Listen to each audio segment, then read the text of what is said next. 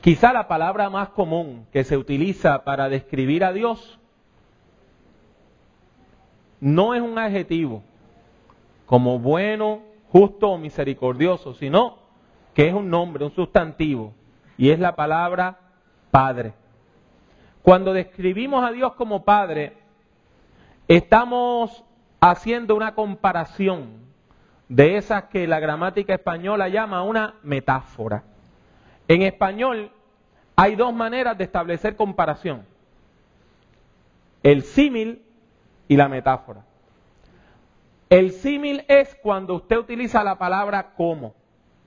Si usted dice, Dios es como un padre, eso se llama un símil. Pero si usted hace una comparación directa y dice, Dios es mi padre, Dios es padre, ahí usted está utilizando una metáfora.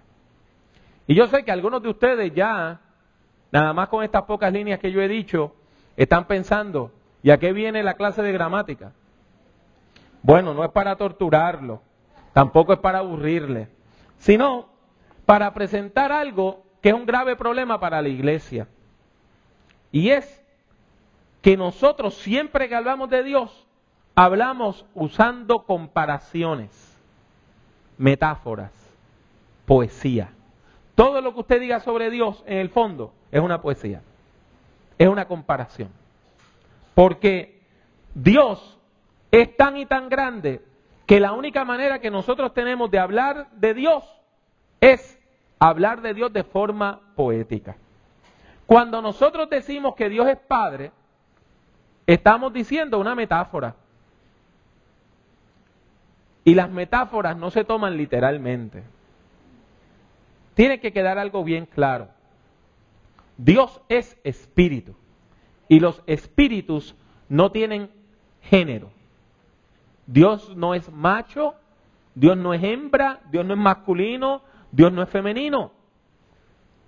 Es importante que tengamos eso claro porque algunas personas, como siempre hablamos de Dios como Padre, piensan que Dios es un hombre, un macho, varón masculino. Y Dios es espíritu. ¿Está bien?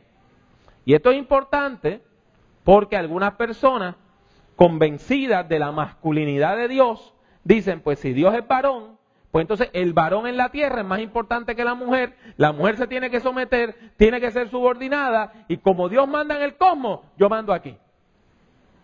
Y déjeme decirle que eso raya en la herejía.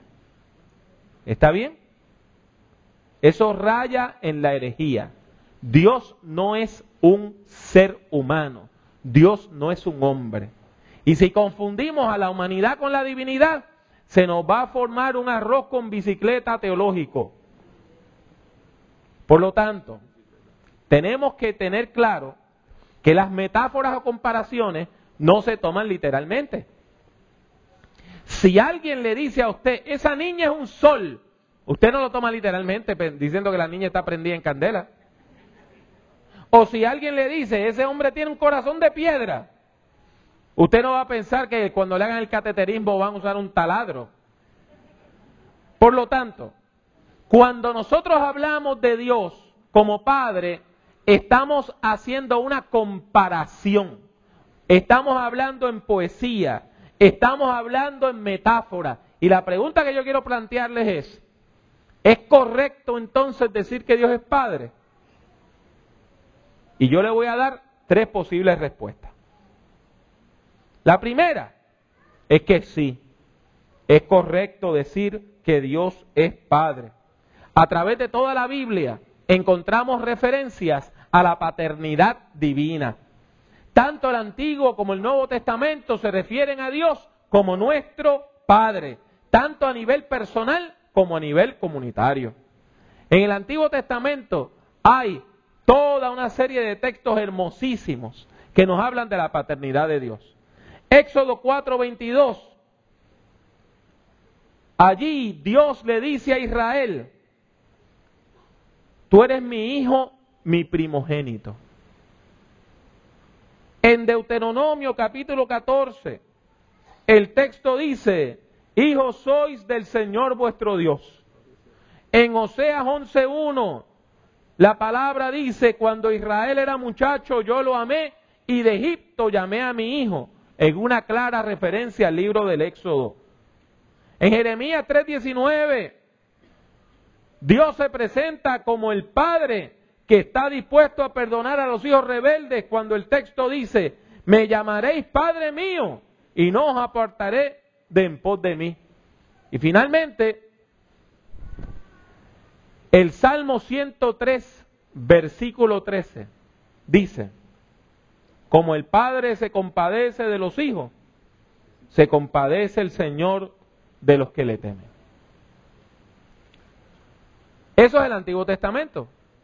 Pero en el Nuevo Testamento también podemos encontrar estas referencias a la paternidad divina. Cuando leemos la historia de Jesús y repasamos la historia de la Navidad, como estuvimos haciendo recientemente en nuestra escuela bíblica de verano, uno de los primeros puntos que se recalca es que Jesús de Nazaret fue engendrado. ¿Por quién? Por Dios directamente por medio de su Espíritu Santo. O sea, se presenta a Dios como el Padre de nuestro Señor Jesucristo. Eso está claro. Eso está claro. En el momento del bautismo de Jesús, Dios habla de manera milagrosa y dice, este es mi Hijo amado, en el cual me complazco. Por lo tanto, el Nuevo Testamento afirma la paternidad de Dios. Y eso le caía pesado a algunas personas, le caía mal, sobre todo al liderazgo religioso, porque entendían que Jesús hablaba de manera irrespetuosa. Al igual que en español, nosotros tenemos palabras de cariño que utilizamos para nuestros familiares, ¿verdad? Nosotros hablamos del Día del Padre, pero cuando estamos hablando con nuestro papá, le decimos como papi, papá, papito, mi papá. Pues mire, en el tiempo de Jesús era exactamente lo mismo. La palabra hebrea para padre es la palabra av. Av. Es A y una B que se pronuncia como V, ¿verdad? Pero cuando el niño estaba empezando a hablar, a su papá le decía como Abba, Abba. Y eso es equivalente a decir papito, papi, mi papá. Pues los estudiosos del Nuevo Testamento entienden que cuando Jesús oraba, no hablaba en una oración formal a su Dios, diciéndole, Ab, Padre, sino que cuando Jesús oraba, decía, Abba, papito, mi papá. Y el texto que nosotros leímos, que se traduce al español, Padre nuestro que estás en los cielos, se cree que cuando Jesús dijo esa oración originalmente, no en griego, sino en arameo, dijo, mi papá, Abba, papito, papito nuestro, papi nuestro, papá que estás en los cielos. Y entonces ahí los líderes religiosos entendían que eso era una falta de respeto. ¿Cómo tratar a Dios con tanto amor y con tanta familiaridad? Eso nos enseña Jesús. Y eso se confirma más adelante, cuando el apóstol Pablo dice que era común en la iglesia primitiva que cuando la gente oraban a Dios y el Espíritu Santo venía sobre ellos y comenzaban a orar en lengua, decían, Abba, papito, Abba, Padre. Por lo tanto, la Biblia afirma claramente que Dios es nuestro Padre y que es el mejor Padre. Porque es el Padre que nos ha dado la vida, es el que nos ama a pesar de nuestros pecados, es el que se sacrifica por nuestro bienestar, es el que nos cuida cuando estamos débiles y es el que está dispuesto a perdonarnos y a capacitarnos para una vida nueva. Por lo tanto, ¿es lícito hablar de Dios como Padre? Pues mi primera respuesta es que sí. Pero le tengo otra respuesta más. Y es que hay que tener mucho cuidado cuando hablamos de la paternidad de Dios. Y de hecho, hay personas que dicen que nunca debemos referirnos a Dios como Padre. Y déjeme explicarle por qué. Es bien difícil para la gente entender el poder de las metáforas. Y por más que usted diga que es una comparación, hay gente que piensa que Dios es un viejito celeste. Y esa imagen de Dios como varón está metida en nuestra mente. Y eso puede ser opresivo. Déjeme explicarle por qué. Porque aunque muchos de nosotros hemos tenido padres excepcionales, ¿verdad? No todo el mundo tuvo un papá de la calidad de los que están aquí. No todo el mundo que camina por esta tierra es hijo de un Nené o de un Mario Elí o un Don Mario o un José Meléndez. Padres que merecen todos los elogios que tienen las tarjetas que se venden en los comercios. Muchas personas se criaron en hogares donde no había un papá. Fueron abandonados por sus padres. Otros no tuvieron la dicha de ser abandonados por su padre, sino que se tuvieron que criar con un padre adicto y vicioso. Hay gente que se criaron con padres que les robaban lo poco que tenían para ir a comprar droga. Hay gente que se criaron con padres que siempre estaban borrachos. ¿Y qué me dice de aquellos que se criaron con padres violentos, que abusaron de ellos física o hasta sexualmente? Mire, para esas personas, cuando la iglesia dice Dios es Padre,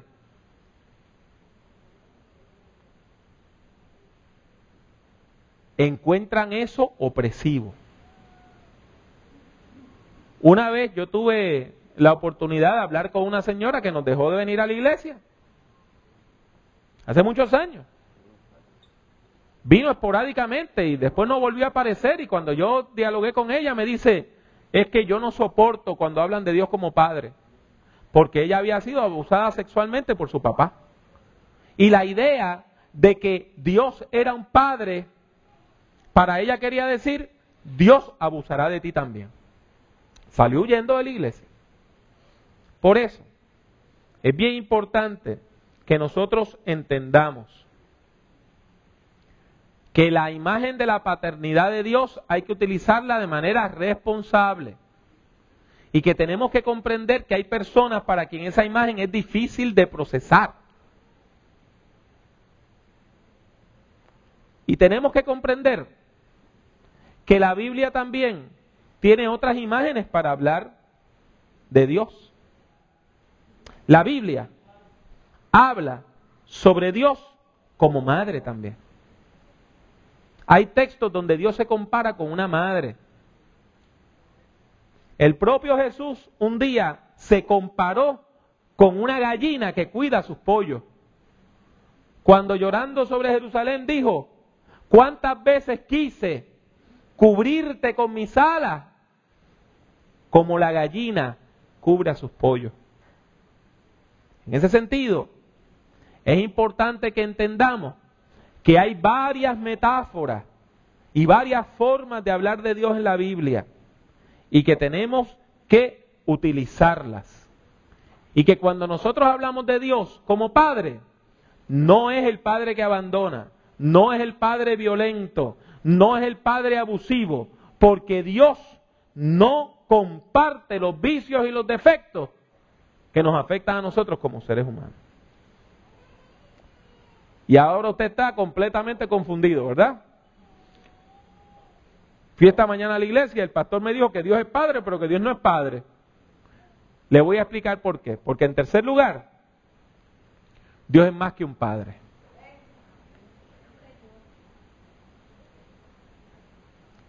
Dios es Padre, pero Dios no es Padre, porque Dios es mucho más que un Padre.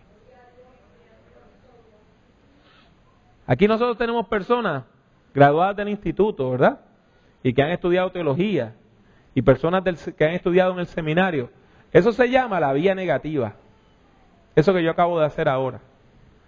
Todo lo que usted pueda decir sobre Dios lo puede negar porque Dios es mucho más. Dios es bueno, pero Dios no es bueno porque Dios es más que bueno. Y Dios es santo, pero Dios no es santo porque Dios es más que santo. Porque todo lo que nosotros podamos decir sobre Dios se queda corto de describir la grandeza del Dios que vive para siempre. Por lo tanto, es importante que nosotros hablemos de Dios con humildad. Porque nadie de nosotros puede describir a Dios a plenitud. Mire bien, el apóstol Pablo, en 1 Corintios 13, un texto que nosotros nada más lo asociamos con el amor, hace una afirmación teológica bien importante.